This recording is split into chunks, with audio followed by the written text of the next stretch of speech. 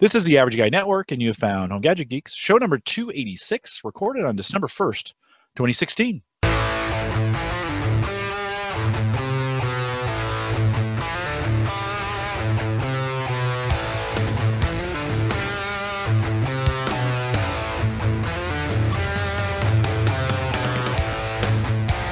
Here at Home Gadget Geeks, we cover all the favorite tech gadgets you'll find in news reviews, product updates, and conversation, all for the average tech guy. I'm your host, Jim Collison, broadcasting live from the Average Guy TV studios here in Bellevue, Nebraska. Cold Bellevue, Nebraska. Winter has arrived in the Midwest here, and a little snow flurries yesterday, not too bad. But of course, we post a show with world-class show notes each week out at theaverageguy.tv. You can also join us live on the mobile app if you'd like to do that. Spreaker, of course, sponsored by LastPass. If you head out to homegadgetgeeks.com, right there on the front page are both the subscribe buttons for both Android and iPhone. You can just one-click subscribe, get subscribed to it. You never miss it. Download the app. It's there. It's the best way to listen to it live, and we'd love to have you do that again. Head out to homegadgetgeeks.com, and again, we'll thank LastPass for their sponsorship of our mobile app. And don't forget, Home Gadget Geeks is a part of the Geeks Network. Find the link to this show and many other great podcasts out at thegeeksnetwork.com. Don't forget, we also have a Patreon link if you want to financially support the program now. Of course, we mentioned it a ways back, but Amazon ditched us. And so if you want to financially support the show, head over to our Patreon link. You can get that in two ways, theaverageguy.tv, and look in the right-hand corner. You'll see it says Patreon, or theaverageguy.tv/support. All right, a fun interview tonight, and a guy I've been getting to know over the last couple months, I guess. I was on his show, and I thought it would be fun to bring him on this one, Ross Brand. And of course, Ross is he's really the voice behind what he does over there at Livestream Universe, livestreamuniverse.com, and is experimenting with a whole bunch of ways and in interviewing people that are doing live streaming like we do here. So Ross, welcome to Home Gadget Geeks. Jim, thanks so much for having me on. I've learned so much about podcasting from listening to you, watching your shows, and you've been an inspiration and a help to me. And I actually used, when you were on my show back in August, I think it was, July or August, I actually saved that episode to remember to come back to that when I started my podcast. So I listened to what you said about RSS feed, then I went and I listened to what you said about where to host and, show notes and all that stuff, which, so many great tips in there. So I'm honored to be on your show, really. I've looked to you as somebody who really does this right. Thanks. I enjoy helping people get started, and I really love, it's just fun. You're a teachable guy, and so that's always fun because you ask great questions and then you listen, and not everybody's willing to listen sometimes. Like, they'll ask for your opinion and you tell them, and they're like, no, that can't be right. And you're like, why did you ask me? Right. And so we've had some great conversations over podcasting, and it's been a ton of fun. Ross, your background, though, you got a background in radio, right? Is that tell me a little bit about your background. First of all, let's start. Where are you from? How'd you get to where you're at today? But let's talk a little bit about that.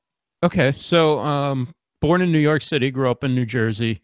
After college, I had moved out to Arizona, was living in the Phoenix area, and started writing for newspapers, and did that for a few years, and just started getting the sense that, I want to try radio.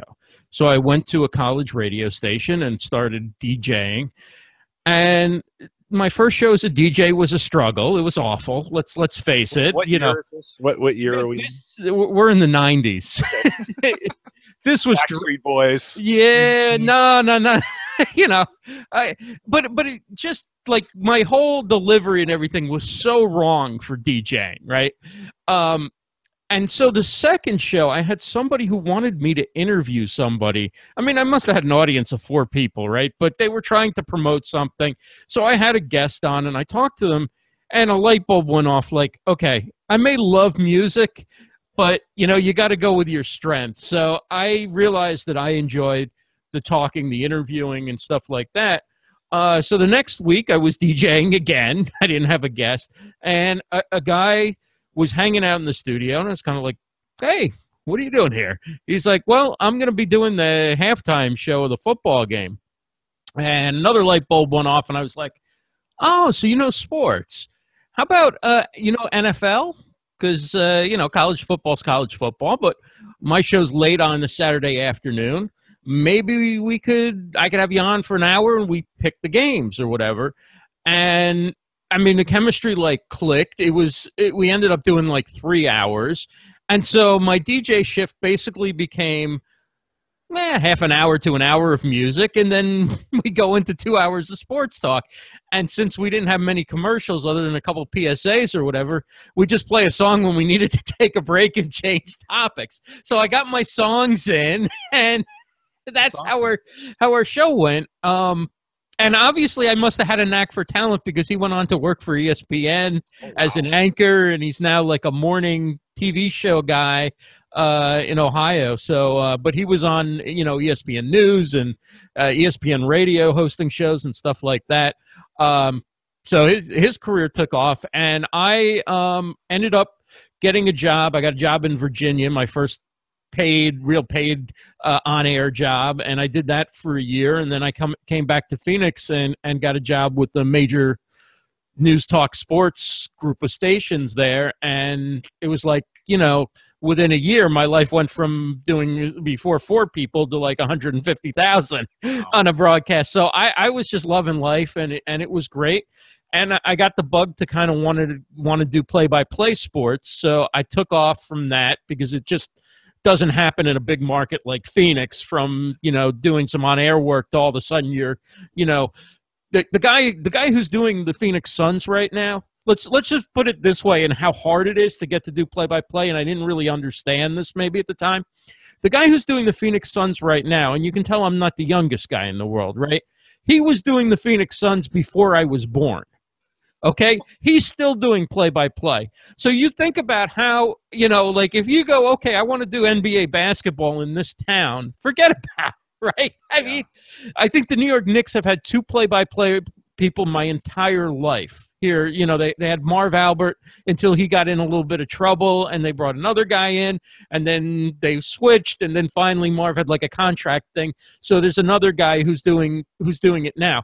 But there have been 2 people doing the Knicks my entire life. I think the guy who's been doing the Yankees here has been doing it since the early to mid 90s, right? Same. So in other words, these jobs never change, right? So I had gone to start doing minor league pro basketball and stuff like that.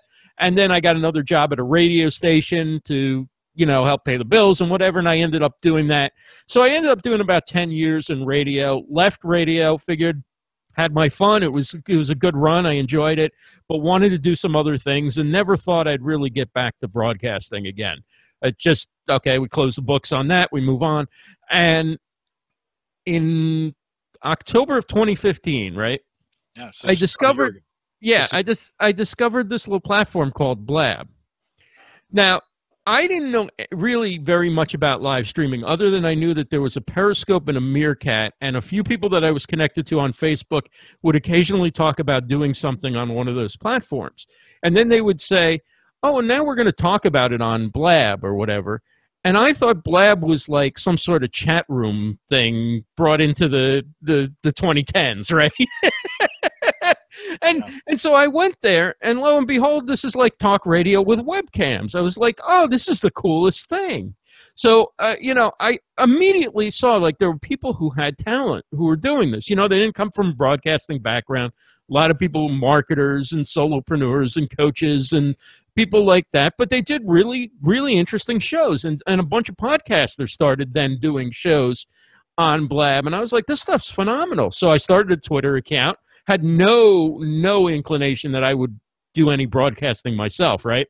Just wanted to share what people were doing. Within a week and a day, I think it was about 8 days, I had 500 followers on that account. I was like, okay, there is a very passionate community around this. Now, it's a small community. It hasn't grown like that since, right? I mean, it's a small community, but it's a passionate community. And so I started a website, continued to sort of cover what was going on, just sharing what people are doing because there was no TV guide for this or anything, right? So eventually I called into a couple shows and I got the bug again. And so I started doing a show in November of last year, and it's been just over a year now of doing a show every Monday night I added a few monthly shows to kind of complement the weekly show. And then this past summer, I started doing daily updates. Rather than rely on tweeting or putting it on a website what's going on with live video, why not deliver what's going on in live video in video form? Mm-hmm. So, and since I started doing that, that's really like things have kind of taken off for me in terms of really being able to stay on top of what's going on, because people are now submitting stuff to me and telling me about their shows. And I'm trying to now take it to the next level by getting people to actually submit highlights from their shows or to comment on things related to live video, so I can do a little news story around it and now bring in for video for the video version. But I also now have a podcast version, so it gives me sound from the for the podcast as well. So that's where this thing is now as we head towards 2017. Yeah, and you're committed to daily updates, right? I mean, you're jumping on every single today's Monday's update. By the way, you got a great voice. Oh, thanks. So I like listening to you because it's for me. I grew up on AM talk radio. My dad, right? That's all he listened to. And Joe Starkey, the voice of the Cal Bears. You know, you talk about these guys, these broadcasters who get these gigs, and literally, I mean, Joe Starkey is still, I mean, this was when I was a kid 30 years ago, and he's still broadcasting for the Cal Bears. But you're doing a daily, I assume this isn't your full-time job, right? I mean, you actually, what do you do? Can I ask what you do? Yeah, sure. I do. I went in between radio and Finding Blab. I went to NYU, got a master's in HR, and I worked as a recruiter, and I worked in HR, and then started doing consulting on the HR side. Along the way, I was also doing sort of events and stuff and using social media to promote those events all around the HR topic. And then realized that, life just comes kind of full circle, right? I didn't want the media stuff at all, right? And it just comes that, like, okay, this is where my ability lies and this is what I do well. So as I got onto social media, it stopped being just about using social media to engage around HR topics. I'm like, well, I could really do the social media stuff for a variety of businesses, right? And so it was no longer just helping, HR coaches and training companies and stuff like that use social media and use digital marketing and stuff like that. I could do that for any business or any brand or whatever. So HR continues to be a part of what I do, but it's not all of what I do anymore. And now I help people with everything from web design to using LinkedIn to resumes to, a lot of small business owners, people who are transitioning careers, who don't just want to have a resume, but they want to have a personal brand. Maybe they were a partner in a law firm. They had some high profile cases. Maybe they were an executive at a company and now they want to, do speaking and write books and things like that. So, but they have, 10 Twitter followers and they've been told, I need about 10,000 before anybody's going to pay attention to you. So I kind of give them a strategy and help them ramp that up. Oh, go ahead. Sorry. No, go ahead. What do you think is you're helping people today do these kinds of, they're rebranding themselves. By the way, is that your real last name? If we're talking about, it absolutely is. It absolutely is. Hey, real quick funny story. I remember I was talking to somebody about getting into radio, and they go, I have no idea if you're going to be any good, but I can tell you one thing: you don't have to change your name. Yeah, right on. Ross Brand. A short name, very easy to remember. I'll help you fix yours, right? You could say that. That's awesome.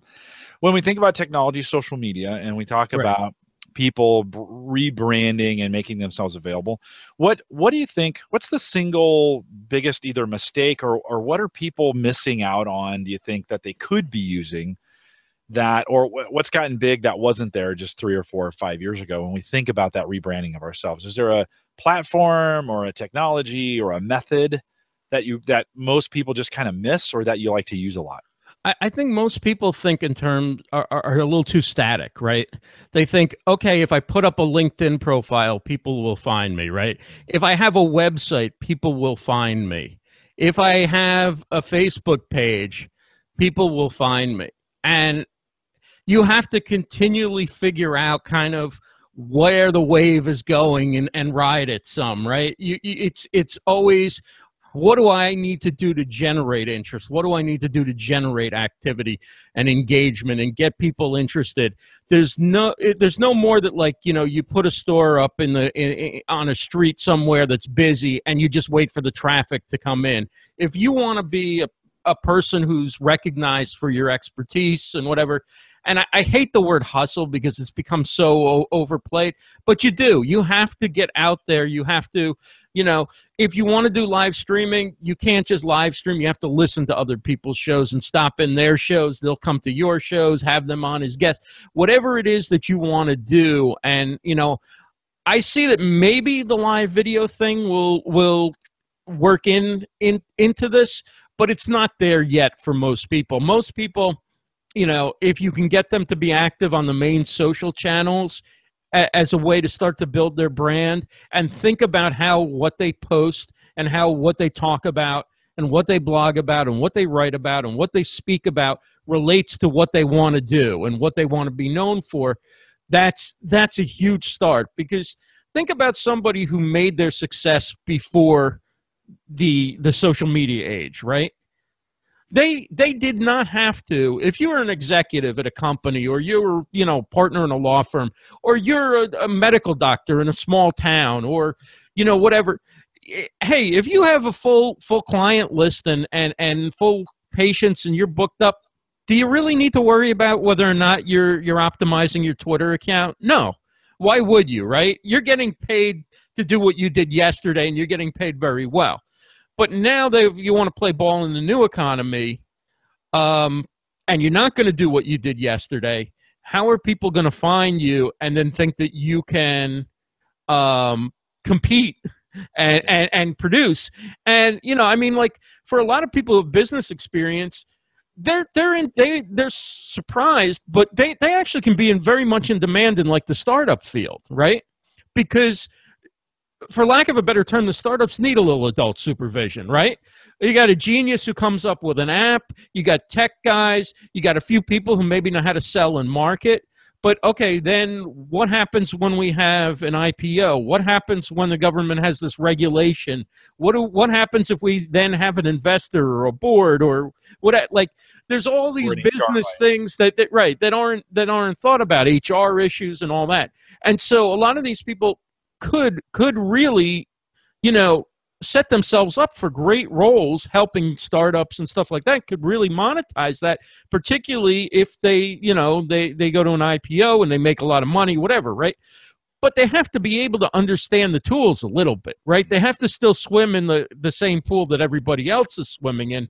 So, you know, they need to know what's going on Twitter. They need to know what's going on Facebook. They need to have a little bit more than just their name and title on their LinkedIn profile. And then they need to figure out, and basically right now, I mean, the game's only really being played on a few platforms. Right. I mean, yes, there's a million different niche social networks. Right. Yeah. It's really three, right? Facebook, LinkedIn, Twitter, right? For the most part. And I would argue now that it's more Facebook than it's ever been. Like, Facebook, there was a point where Facebook started becoming uncool amongst the kids, but if you're over 25, Facebook is now like a really low barrier to entry. You can join these Facebook groups and start chatting with people and start learning about what's going on. Instagram, LinkedIn groups have gone in total decline and been sort of overtaken by Facebook, except in like the most traditional industries. Like if you're in, I don't know, insurance or something, I would say probably a LinkedIn group is still probably going to be better for you.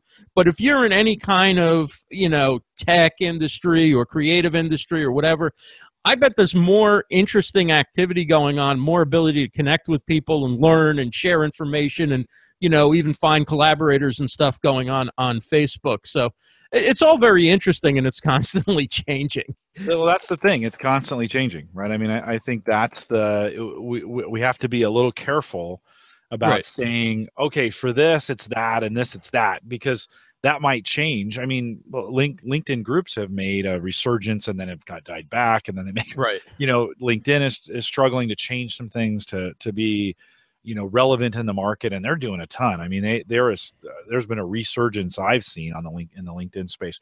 We had Chris Nessie on back on Home Gadget Geeks 272. We talked about education and ed tech, and Chris said, man, all the teachers, all the educators, they're all on Twitter. And they are. It's crazy. I go out there, if I ever want to do anything education wise, they're not on Facebook because their students are on Facebook. So they don't, Right. it's a different, like they're collaborating on Twitter, and there's tons of Twitter and around ed groups. And so I think for some people it's about finding where your people, your peeps, that audience you want to be associated with, right? It's kind of finding where they're at. Then maybe an Instagram, it may be someplace else and not in the big three, so to speak. Right. And I noticed in the chat, Kevin says LinkedIn is my job search center of focus. Still remains the place. Although, Facebook is now going to start offering companies a paid option for putting their job postings on Facebook, which will be in addition to, you could drop it in your news feed, right? But if you're a company and you just post a text with a link or a photo with a link, you're not getting a lot of eyeballs on that. But I'm sure the solution is going to get a way for a lot of job seekers to be able to see what you post. Somebody else mentioned, I missed the comment, but somebody else had mentioned earlier that they use Facebook for personal and LinkedIn for business. And for a lot of people, that still makes sense, right? It just depends on what your industry is and what your goals are and stuff like that. I often think that a really good sort of entryway to social in terms of actually being social are Twitter chats. That's the one place on Twitter where the engagement still remains really good and people still really share a lot of information and a community builds around these chats. So if you want to know what's going on in an industry, I think a Twitter chat's a great way to dive in and start to see who's active and what they're talking about and things like that. The other thing is, there's something to be said for, we all think in terms, like all the marketing guys, because I've seen them on Blab a million times, and I guess I, to some extent, fall into that field too. But they always think in terms of how does this fit the funnel and how do we capture names and all that. You do need to think to some extent that just being out there and having some stuff out there to show people what you can do, what you're knowledgeable of. Like I put all my videos on YouTube. Now, 99% of the views take place on Facebook, right? And the other 1% is probably on my website. But I still put every one of my videos on YouTube because it becomes sort of my portfolio, right? Because if somebody wanted to learn about what I'm doing with Livestream Universe because they wanted to be a sponsor, hint, if anybody's out there, right? Chances are they're going to look up on YouTube and go watch some video, right? They're more likely to do a Google search and find my YouTube stuff than they are necessarily to go looking for a Facebook page or even a website. And so it's important. If you have some stuff out there, right, you don't have to have the most popular blog, but if there's 10 people looking for a job, right, and you have a blog and the other 9 people don't, and you show some knowledge, some interest in the field, doesn't even have to be a great blog, right? I'm going to say the guy that's blogging or the gal that's blogging, right, is more likely to be committed to working in that field, more likely to stay in a job than somebody who's not doing anything, because as you know, and I know, it takes a lot of time and effort to even do a blog post when you're busy, to even do a video, any of these things. So, people don't have to think that they need to like accomplish everything or they need a huge following. Sometimes just doing it and having that digital footprint kind of helps you build your brand and your resume. It's almost like a second resume now, right? There's what you send in the mail. And it's also a way that, and you know this from recruiting as well, it's a way that people can show what they do as opposed to tell you what they do. A resume, I'm telling you what I want you to know. I've done this, I've done that, I've done this. And you're like, okay, sounds good. But if I can go to somebody's blog and see a video of them talking about it, particularly if it was recorded live, but if it's not, that's okay too, right? That they just took the time to show that they have the knowledge and the interest and, put a little effort in a blog post, whatever. I just think there's so many ways still people can stand out, and you don't have to say, well, it's so noisy, I don't need to do this. Yeah. Forget the noise. All you need is the right person to see it, right? All you need is that hiring manager or that potential client or potential sponsor or whomever it might be. If they find you, you're golden, right? So you don't necessarily have to pierce that noise that's out there. You just have to be out there in a way that makes you stand out from your competition. And there's a good chance your competition doesn't have that digital footprint at all. Yeah. I've even found, through webcasting at Gallup and now with the Average Guy.tv and Home Gadget Geeks, when I'm doing an interview, when folks are coming in to get jobs, they have seen me already. They've watched the videos and they come in and I don't ask. For a while I was asking, have you seen my videos? And it was a little awkward to start the interview off with. So, but many of them towards the end of the interview, just as we're wrapping things up, they'll say, hey, I just want to tell you I saw you, or I watched Home Gadget Geeks, or I saw one of your Gallup podcasts. And I cannot, Ross, I can't tell you how many times, that has happened to me where we've been talking about things and with somebody and they'll have Googled me before or whatever, found it. Now, for me, when I post, I get way more engagement with my videos when I post them on LinkedIn than I do on Facebook, which is crazy. Right. Whenever I post Home Gadget Geeks on LinkedIn, I get tons of interaction that way. Not as much on Facebook. So it's an interesting, I want to say there's been a lot of chat going on about, hey, it works for recruiting. It doesn't work. I like it. I hate it, whatever. It's the right tool for the right job. And I think for us, and a lot of times it's finding how do I take the best of Facebook? For some people, Facebook groups work. For others, they don't. Right. Like for some people hate Facebook. Some people, they live on Facebook, right? LinkedIn is the same way. I really had no use for LinkedIn for the longest time, but then I found we get incredible traction on our Gallup videos, and that's great SEO and great engagement and great outreach of capabilities I have on LinkedIn that I wouldn't normally get in front of those people. And so I don't use LinkedIn. I don't recruit off LinkedIn. That's just not my base. Right. But we can put our videos out there and they work well. Twitter has been a great way. And, before we started the show here, as I'm looking at my current Twitter stream, you tweeted out before you came on, Beauty's out there. She normally wouldn't come out to a Home Gadget Geeks, but because you came on and you tweeted and we pull in a little bit of another community. So I think what we're saying in this is like engage the brain and say, what's the best way to use or take advantage of the platform to make it work for the way we need it to work. And each platform has its own advantages. And there's more options than ever, right? And that's so you can play to your strength, right? It's not to say everybody should do a podcast, right? But if your strength is telling stories with your voice, right? If it's communicating that way, what you're passionate about, then having a podcast is a way you can stand out to a potential employer or client or customer or whatever. If you're a great writer, write blog posts, write articles, do white papers, whatever it is. If you're really good socially, then get out and network and, I chose to use social media to grow events because it just started coming natural to me and I was seeing success with it. That option wouldn't have been available 10 years ago, right? It would have been get out and network and, I don't know, write letters, put an ad in the newspaper or whatever, right? So it's not that the old ways are dead. It's just that there's different ways where you can find what works for you and for your industry and the people you're trying to reach. Yeah, no, right on. And, we've always had to do these kinds of things before. It's just the technology has given us different ways to do them now. Sometimes more efficient, sometimes not. I spend a lot of my days on social media because it's part of my job. Not always the most efficient time spent, right? It can be terribly distracting and a lot of times unfruitful.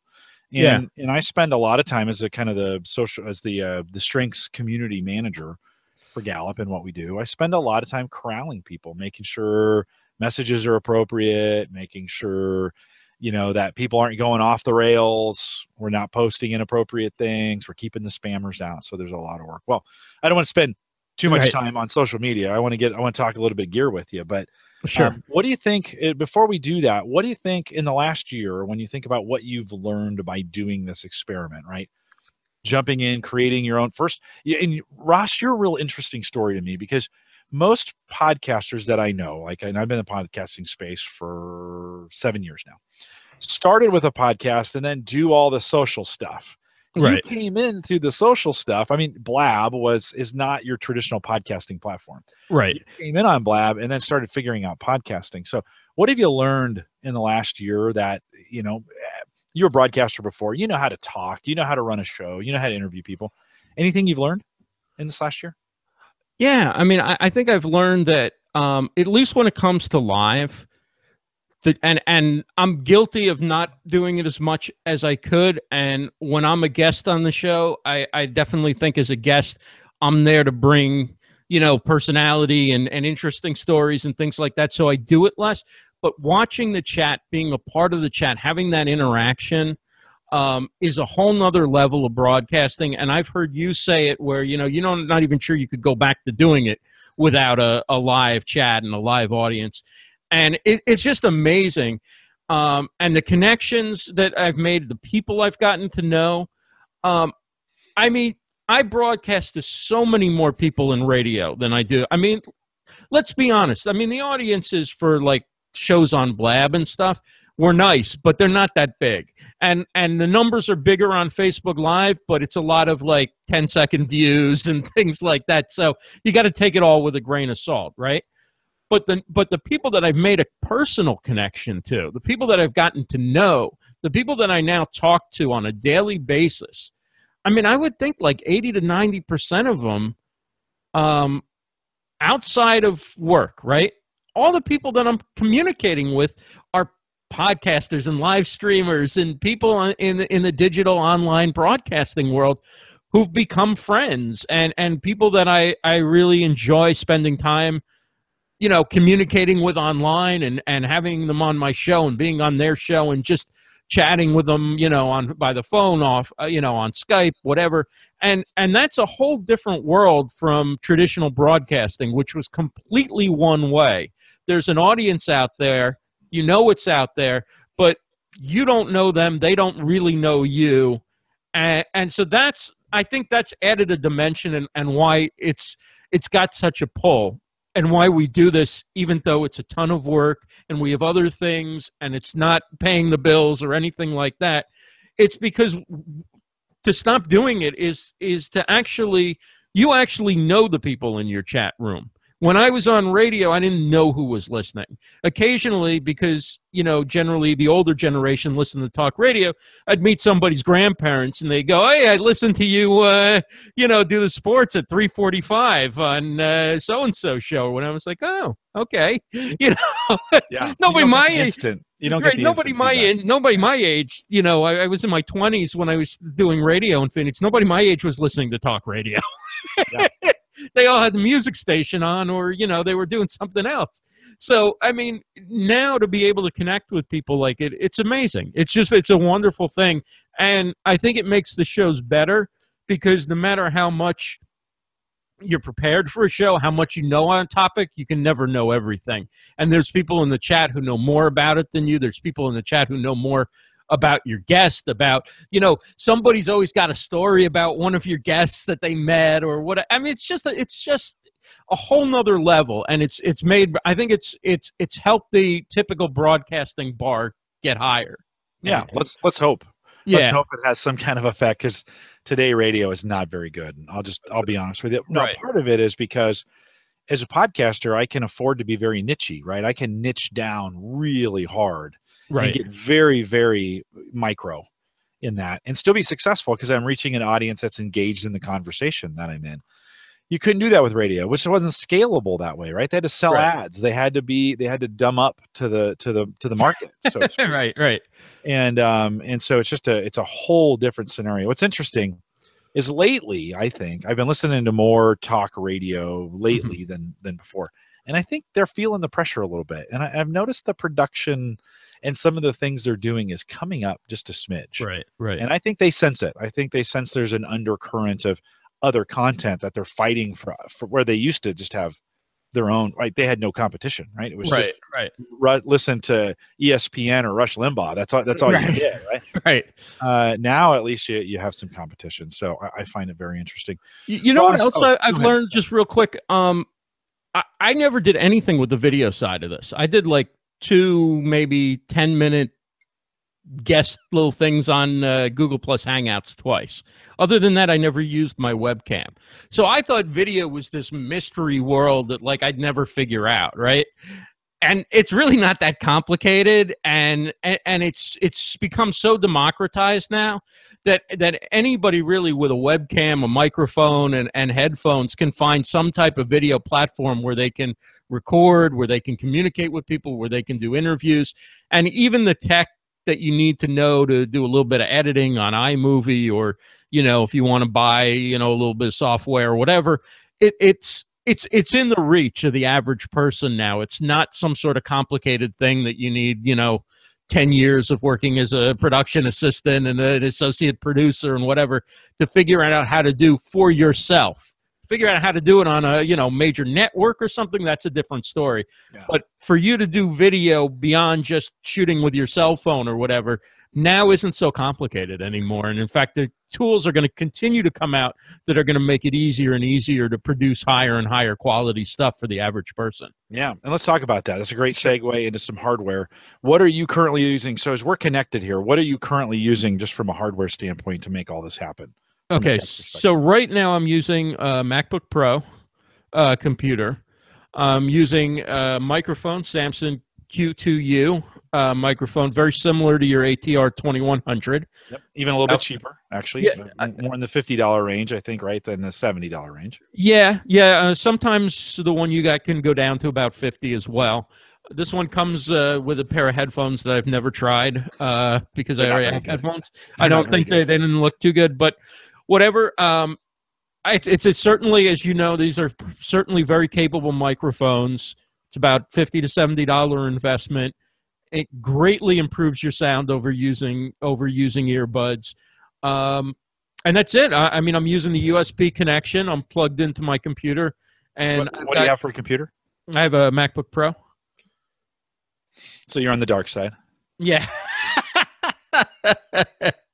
I know. I'm talking to a Microsoft guy. What? Yeah. And then the camera is what's just coming off your MacBook? Yeah. Just the webcam from my MacBook.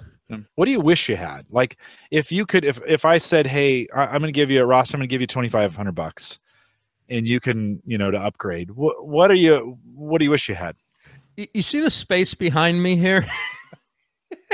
No, wait a minute. I'm going to give you $2,500 and you're going to buy wall treatments? You're not going to buy technology? Any technology stuff you'd buy? This is on my list to like do something, right? Put a piece of artwork on the wall. If Beauty's still watching, she'll tell you something's got to go back there. But no, what I mean, I have Wirecast, which I'm very, very happy with, which I use to produce my updates. It's most people get it to produce live shows. I actually use the platforms for my live shows that are kind of free and out there, right? But for my updates, Wirecast lets me switch scenes, switch shots, switch the show cards that I use and all that kind of stuff as I'm talking, so I can do it live basically, and then just drop into iMovie, add some music and stuff like that. So I'm doing nicely with those tools. But if I could have unlimited budget or a $2,500 budget, $2,500, what would you? Not unlimited. You're not giving me unlimited. No, that's too easy. That's because you can just say anything. Right. Okay. Yeah. So, $2,500. I would. Let's see. I would probably see. I'm pretty happy with what I have, to be honest with you. I think I can live with this microphone. I don't know if I got a better microphone, if it would be a better microphone for me, but certainly I would probably look at like the RE20 or the Shure. There's two mics that I always saw on all the radio stations. I would probably look at those two. Heil PR40 would probably fit into that category. Yeah. Get a mixing board maybe. Maybe get a professional camera, a better camera, so I'm not just using a webcam. So those are a few things. I'd probably get something like Final Cut Pro, or maybe I would even get some type of audio editing. Maybe an Adobe Yeah, jump into the Adobe audition or stack. something like that. Yeah. Yeah. I'd probably do that and have that, have Photoshop and all that stuff. Yeah, you know what else I would probably do? Although I think I'm pretty good at it, and I'm certainly good enough to do it for myself and for other people. I would probably hire somebody who's a web designer to take a look at my website and give me some ideas of what I could do better or differently, because I think it's a lot like a doctor doesn't still goes to another doctor. I think everybody can always use some outside opinion and expertise, right? Like, yeah, I think I'm like the best at helping people write resumes and stuff, but I still give my resume to somebody, right? Because we all need a coach. Right. Even the best coaches need coaches. So yeah. From a non-podcasting standpoint, we think about from a gadget. This is Home Gadget Geeks. Anything that you're eyeing out there? In pre-show we were messing with the Alexa, the Amazon. Right. Anything you got your eyes on out there, or any gadgets? If I just gave you some cash and said, go, buy anything, what would you buy? I know this is sort of embarrassing, but I don't have a big screen TV. I have like a 19-inch. I think I'd get a nice big TV to put up on my wall. And you know what? I might even put something behind me, I'm thinking. And like when I have my guests, you can see them. You see people are starting to do that on like web shows and stuff. Yeah, I've got a monitor there. I never use it. It's off. It's black. I used to put videos up on there and some other have like some 32-inch, 40-inch thing up there or whatever. And, have, if you were a guest on my show, you can see Jim sitting behind me or whatever. I don't know. But I think it would be nice to watch football games on and basketball games and stuff like that. Yeah. So, with your own show. So you record that with, you said Wirecast, right? Is what you're using. When you think about the future of your show, where do you want to take it next? I mean, what's the next step? You're doing daily, which, God, I don't know how you do it, Ross, to be honest with you. Are you recording those literally every day, or are you batch processing those? I'm getting people to submit it to, hopefully, not always, but hopefully by Saturday. But I'm still during the week getting video for the next day and getting information, and people are giving me stuff at the last minute, and if I can, I'm working it in. So yeah, I'm not usually recording until like midnight, 2 a.m, or the next morning when I can fit it in, like when I take a break working, and I because the posting process. Yeah, I do. Okay, and the posting process takes. Sometimes it takes an hour, just like, posting it on Facebook and doing the blog post and putting the MP3 up to Libsyn, and then all that stuff. All that stuff takes time. Yeah. I always think, I'm very close to finishing, and then there's this like whole other thing that goes into it, and put it on YouTube, and tweak the description and all that kind of stuff. But if I didn't enjoy it, I wouldn't do it, because I love it. I mean, I just love doing it, and so why not, right? It takes away from other things that I would be doing in my free time, but Well, but it becomes, it kind of like, for me, it becomes part of your life. It becomes what do you do? We had somebody in chat, I think it was other Jim in chat, said last week, that this is the consistent podcast he listens to on Thursdays. We're here almost every Thursday night. And so it just becomes part of your fabric. And I rarely, I've been doing this 6 years, and I rarely think, I so don't want to podcast tonight. Right. Like, most nights I'm coming down here thinking, there's some nights you're kind of like, okay. I told you in pre-show, I listen to music. I turned on a bunch of music that I really like for about 20 minutes before the guests come in, to kind of get me fired up for, to podcast. But I rarely get sick of it. It's just, so now the trick for you will be, can you sustain that on a daily basis? Right. That's a lot of work. So yeah, I mean, every night I'm like, why am I doing this? I hate this. I don't feel like doing it. And then I do it. And I once I start doing it, I love it. And, I'm always, pretty happy with like the outcome, right? Like, I know that I want to do more and do better things with it and all that, but I'm happy like with the body of work so far, and good. The trajectory is in the right direction, or whatever you want to say. I mean, you know, what's interesting is I think if I was going to get something for broadcasting, a lot of people don't think about this, I'd probably get another computer or two so that I could record, Yep. you know, while not, you know, I could record in Wirecast and then not worry about, you know, bringing a guest on Skype with that, maybe a Mac Mini or something like that. I mean, so some things that I could do if I wanted to produce the show entirely myself live, and not rely on, you know, one of the platforms that's out there that people use for interviews and things like that. Because even with a MacBook Pro, and when you're running Wirecast or you're running some software like that and doing video, it pushes your CPU up, and you can't do a million things on even the best computers unless you've got dedicated machines and all that stuff, right? No, right on. I think that's that's a super smart idea. We do the same thing here. You know, I'm coming off of a Core i7 home build. Right. Then I've got a Core i3 that's the broadcast server, and I split the two responsibilities to make sure that if this PC is struggling, it's not affecting the broadcast. And I shut off, you know, the broadcast server has only the stuff that we're running out through on it, and it's great. It's sized right. It's not trying to run a C920, which, you know, these C920 webcams are just pigs on Windows. Right. They take up all the available resources, and that's why I have a Core i7 to make sure it works. So that's a great call. I would say, out of everything you said, as far as, you know, the TV and stuff is great. Randy Cantrell suggests you put a TV in there, because you got to have a TV in the studio. Sometimes you just got to sit back and watch it. Right. And don't show it, have the viewers. You have it up on the wall so you can see it yourself. That's the way you got to do it. But no, that's pretty smart, I think, as you expand out. Yeah, more computing power can always help. Never hurts. Anything that you'd return, like anything that you've bought that was just junk that you were like, not worth it. Yes. Besides those headphones. Yeah, but then I'd have to return the microphone. Right, they're not going to take back only one piece. So, you know, there's a few things that I thought I would use that I didn't. I got a standing desk, very inexpensive one. Like, put it together, $24.99 or whatever. Oh, wow. And I was going to put a second computer on that. Right. I have an older Windows PC from like 2012.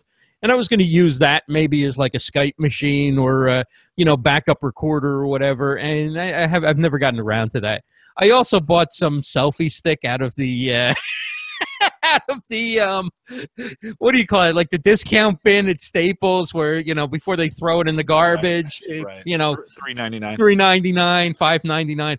I don't think the button actually works for video. I think it's only for photos. But I still don't do very many phone videos. Almost everything I do is desktop. So it might come in handy at some point. Yeah. Well, and those are those things, you know, sometimes we buy stuff. We're hoping, I hope this is going to be great. And then it's not, you know? Yeah. I mean, those are pretty small mistakes, right? Like if I threw away $35 on that, you know, it's better than if like I bought a computer that I can't stand and had to get another one or something, right? Yeah. Bought a video camera that doesn't work with the rest of my equipment. Yeah, or an undersized PC. Right. That could be another bad purchase where you're like, oh, and I've seen people do this all the time. They're like, man, I don't want to spend a lot of money. I'm going to get the Windows Celeron, netbook. This was common a couple years ago. And there's a bunch of undersized PCs. If they're between $200 and $400, chances are they're probably undersized for you. And you get it home. And I did this with Sarah, my wife. I bought her Brian Auer, one of the guys in the chat room. I don't think he's out there tonight, but he loved these little mini form factor Windows PCs, x86 boxes. Right. I think 4 gig of RAM in them, but the processor is just really not very good in there. And I gave that to Sarah and said, we're going to do this in a small form factor. It's going to look great on your desk. It's going to be sleek and look good. And she just hates it. Right. So I just bought her a new Lenovo desktop Core i5. Nice. 8 gig of RAM and a terabyte hard drive. I don't want to hear her talk about it anymore. Right. Like, okay, I'm done with trying to be. And it was inexpensive to do that, but I actually got a pretty good deal, Black Friday deal on that Lenovo box, and about 4 No, $325, something like that for that box on a Black Friday. And it's it's 8 or 9 or 10 months old. So it's not the newest thing on the planet, but it'll work. Right. Right. So I think you got to be careful, Ross, in your case. I think you got to be careful don't underpower stuff. Right. Sometimes you need the horsepower. Right. Especially when you're working with video. Hey, speaking of video, so live streaming, really, right? When we think of, I think it's here to stay. It's a new platform. It's a new venue. Lots of people are doing it. I do think there are some things wrong with it, and we'll talk about that here in just a second. But when you think about, you sent me an email and you said, "Hey Jim, I want a prediction," because you're gonna post this on your website. Yes. And you said, "Hey, I want a prediction from you, and I'm not going to give you one until you give me yours." Okay. But when you think about 2017, Dave Jackson and I asked the podcast coach, nailed it back at the beginning of the year. We picked the year of players, and we got everybody produced a player, a web player this year to be on. Right. I'm not sure. I think we just guessed and we got it right. But when you think about media and live streaming and what the business we're in right now, this is what we're doing, you and I doing right now. Yes. Podcasting live to our viewers. What do you think the future is of that in 2017, or any predictions for 2017 that you want to give? My thinking is that TV and live video of the type that we're doing, right, are going to start to converge a little bit. And that is, TV is going to start seeing the value of having a chat that they actually bring in, right?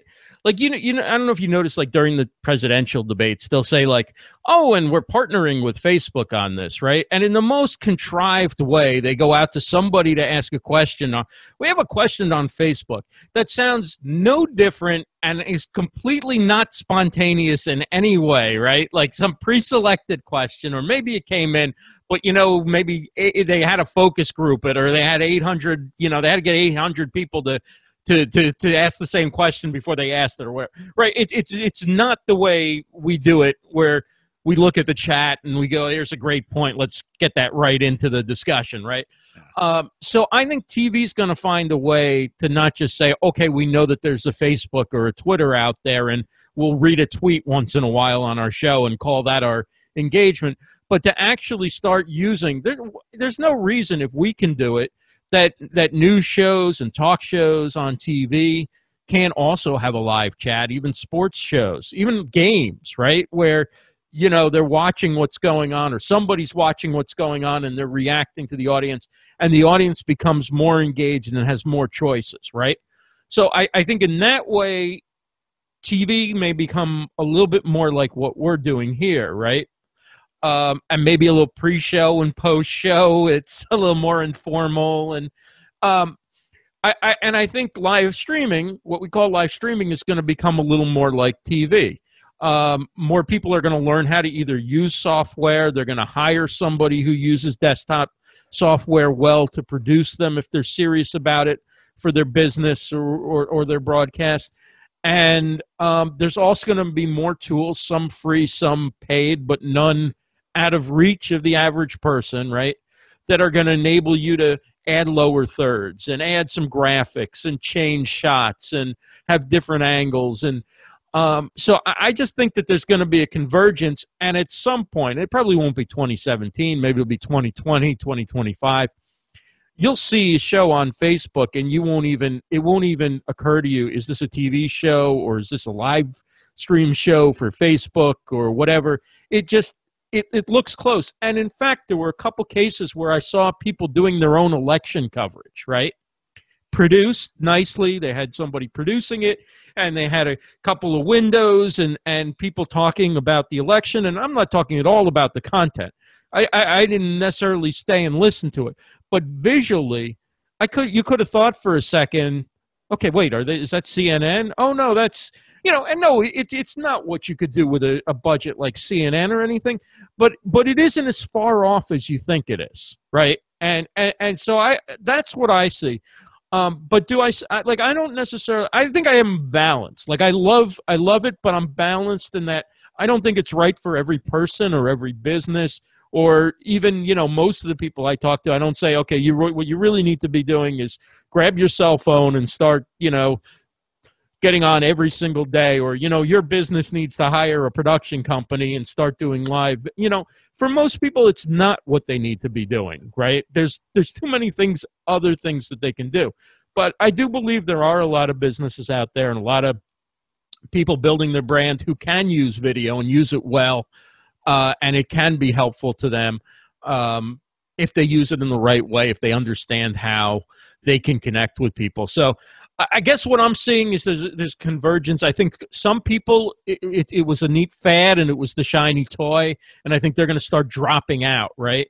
And so it's going to get better. More people who are serious are going to stay into it. People who have the money are going to pay for software or pay for production help. And so the bar is going to start rising. You're already seeing it rising as people are adding certain layers of production to their broadcasts that they didn't have when they were on Blab. Yeah, you know what? You couldn't have said my prediction any better. That's pretty funny. Serious. I purposely did not share that with you in advance because I didn't want to influence your answer. But I wrote this: my prediction for 2017: bigger players get bigger, and money flows that way. Right? Smaller players start to drop, and I think that's what you said is. We had this surge in 2015 and 2016 of a lot of players jumping in here because you're right. The tech is easy. It's easy to get. Like, even my setup here, it's less than $3,000 to get it all up and running. I could spend more, and there are those that do. But I think we're to the point where advertising money will start flowing to the bigger players. We're already seeing the ESPNs. We're already seeing the NPRs, right? We're seeing them jump in and make significant, hey, I'm doing it at Gallup, and we're reaching our customers, and I get daily feedback from them that they love it, right? So why would we stop? But it's not for everybody. And just Dave says this all the time. Dave Jackson says, just because it's real does not mean it's real interesting.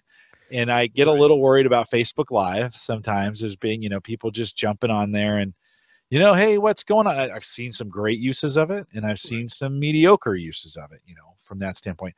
The market will eventually ferret that stuff out, right? People will figure out, you'll keep doing it or you won't. And either you will have the right motivations to keep going or you won't. As money flows, I just think it starts flowing to the bigger players.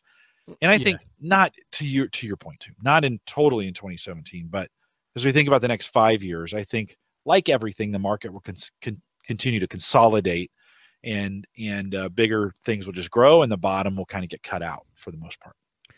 I do think though that like podcasting, there will be people who have no interest or no hope of ever monetizing it, right? And only get a few downloads a week or a few views, but they just enjoy, like somebody enjoys painting for their own sake, or they enjoy playing tennis on the weekend or whatever. It doesn't mean at, 40 years old and with two bad knees, they're going to play in Wimbledon, right? But they still can go out there and enjoy it.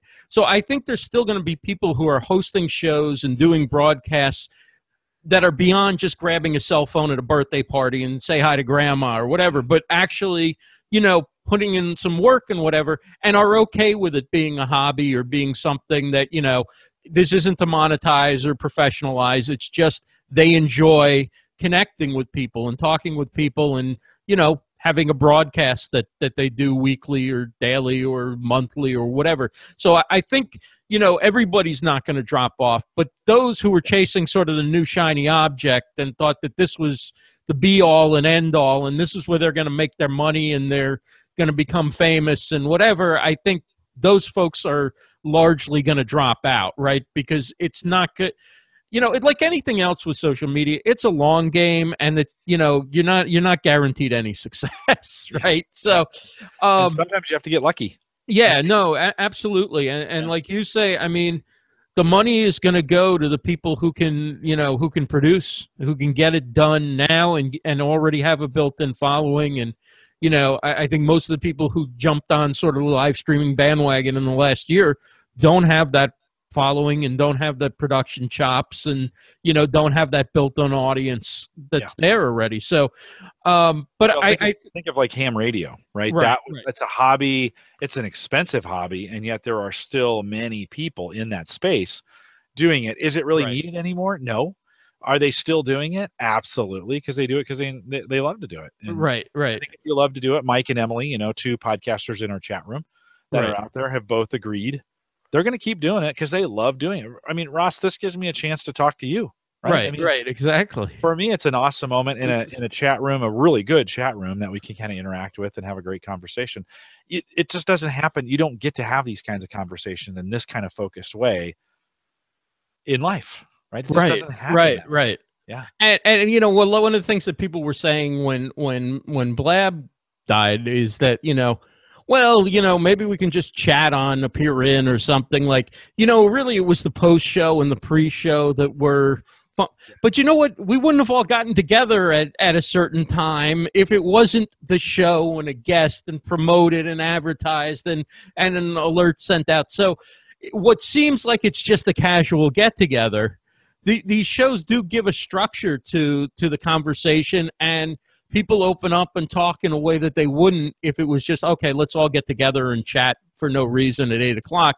You know what? People aren't probably showing up, right? I mean, you gotta, so there's something to it. You know, I just think it's interesting. It'll be very interesting to see where things go this year, because last year was, you know, kind of the year of let's sort things out, right? I mean, you think about 2015 started with Meerkat and Blab and Periscope, and two of the three that really brought to the masses live streaming are gone, right? Blab's become Bebo, and it's a totally different kind of project. Meerkat, I'm not sure exactly what they're doing, but they're no longer doing what they were doing, right? Periscope got bought by Twitter, I think before they launched or right around when they launched. So they've got a big player behind them, and, you know, and you see they're moving to professionalize. Twitter is, right? They've come out with Periscope Producer. Now you can use OBS or Wirecast to interview shows like this, right, from your desktop, and you can really professionalize your broadcasts on Twitter to the extent that you want to, right? Like, it's not just going on from your cell phone anymore. And they're trying to identify talent that they're going to push. People who have the biggest following are going to get extra boost and opportunities and showcased, because they want to try and monetize off of those people and their following. And, you know, they're looking to pick off YouTube stars and things like that. So what seemed like just a free form, grab your cell phone, anybody talk, and, you know, the Twitter of live streaming, there's a lot of maneuvering behind the scenes there to professionalize that and monetize that in a way that they probably haven't done to this point. Yeah. Well, look at the NFL on Twitter tonight, right? We talked about this. We mentioned earlier, you know, who would have thought that they would have bought, or however they worked out that deal, that we could watch NFL football right on Twitter, and actually pretty good. I mean, that's nice quality. Yeah, and you can watch it on broadcast television too. But it's actually a sweet deal for Twitter. They paid like $1 million a game, which doesn't sound like sounds like it's a lot. But when you think that Yahoo paid like $19 million or something last year for one game or part of one game or something like that, you know, they got 10 games for $10 million. So that was a pretty good deal for Twitter. You know, Twitter's got to kind of figure out where it's going and what it's doing and all that kind of thing. I don't think just having NFL is going to, you know, make the difference, but it certainly kept them in the discussion, right? Yeah. It's where it's headed, right? From that standpoint. Right. They're going to do Bloomberg and all sorts of stuff coming up. No, it opens the door. I told you the hour would go very fast, and it has. It just flies by, doesn't it? And thanks for jumping in here. And again, you can catch, you know, Ross. Besides what you're doing, Livestream Universe, anything else that you want to pimp before we send you out? I would love. We just did a podcast version of the daily live stream update. It's on iTunes. I would love it if people would subscribe. If you like what I do, rate, review.